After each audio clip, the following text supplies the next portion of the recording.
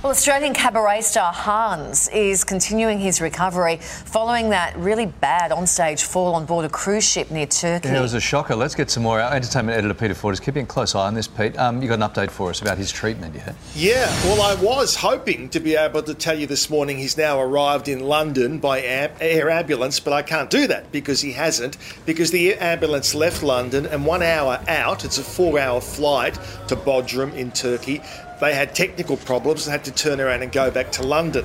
So everything is now delayed by 24 hours. So hopefully by this time tomorrow, I will be able to tell you that he has got back to London. What they have been doing for the past week, and obviously he's in hospital in Bodrum, and the facilities there are, to be honest, somewhat limited. So scans and x-rays have all been sent back to both Adelaide and also to London for specialists there to look at them and to try and get a good grip on what has to be done once he does get back to London. So we are talking about a shattered ankle, a shattered foot, multiple spinal fractures. It's serious stuff. So clearly he wants to get to London ASAP, and hopefully tomorrow morning I'll be able to tell you that has happened. Oh, let's hope so. Fingers crossed. Lisa Marie Presley, Pete, she's opened up about dealing with the tragic passing of her son. That was 2 years ago. Yeah, that was her son Benjamin, who was 27 years old. He took his own life, and she has written this extraordinary essay as part of Grief Awareness Day in the United States, but we certainly are welcome to embrace it here as well.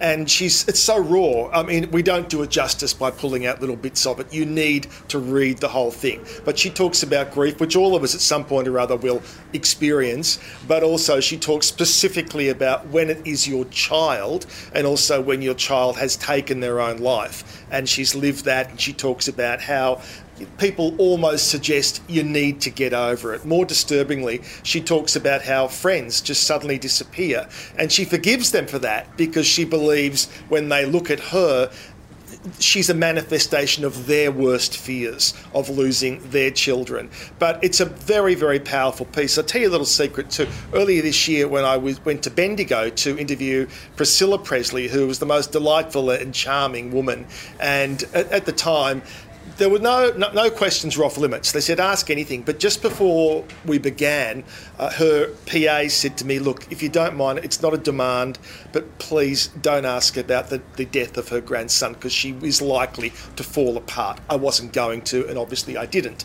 But that's how hard it still is for family members. So I would ask you to please go and find the essay in full and read it. It's very powerful. You'll learn something, even if you are lucky enough to not have to live it. Yeah, and very brave of her to share that as well. I just want to point out, if you or anyone you know is struggling, Lifeline is there on 13 11 14. All right, Peter, let's move on. And the Meghan Markle saga continues with an actor now coming forward to dispute the Duchess's claims, right? Yeah, so this harks back to the story we touched upon yesterday where she claimed a South African actor at the premiere of The Lion King said to her, when you married Prince Harry, we danced in the streets the same way we danced when Nelson Mandela got out of prison after 27 years.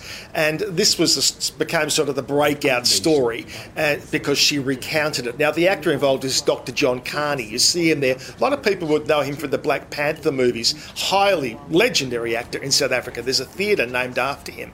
Now, he's gone public and said, well, I was the only South African actor in The Lion King, and I wasn't even at the premiere of it in London. I've never met Meghan Markle, so it wasn't me. And he says, but I suspect it is a faux pas. That's the word that he's used. So he's not saying she's told a lie. Now, let's give Meghan Markle a benefit of the doubt. There were clearly other black men at that event, including people associated with the movie. Now, she possibly has got this wrong. You know, other people there may have told her that story. But as I said to you yesterday, the point is, why recount it? Because you know it's not going to read well to a lot of people. Wow. Okay, that's messy and not very nice. Yeah. Okay, thank you, Pete. Thank you.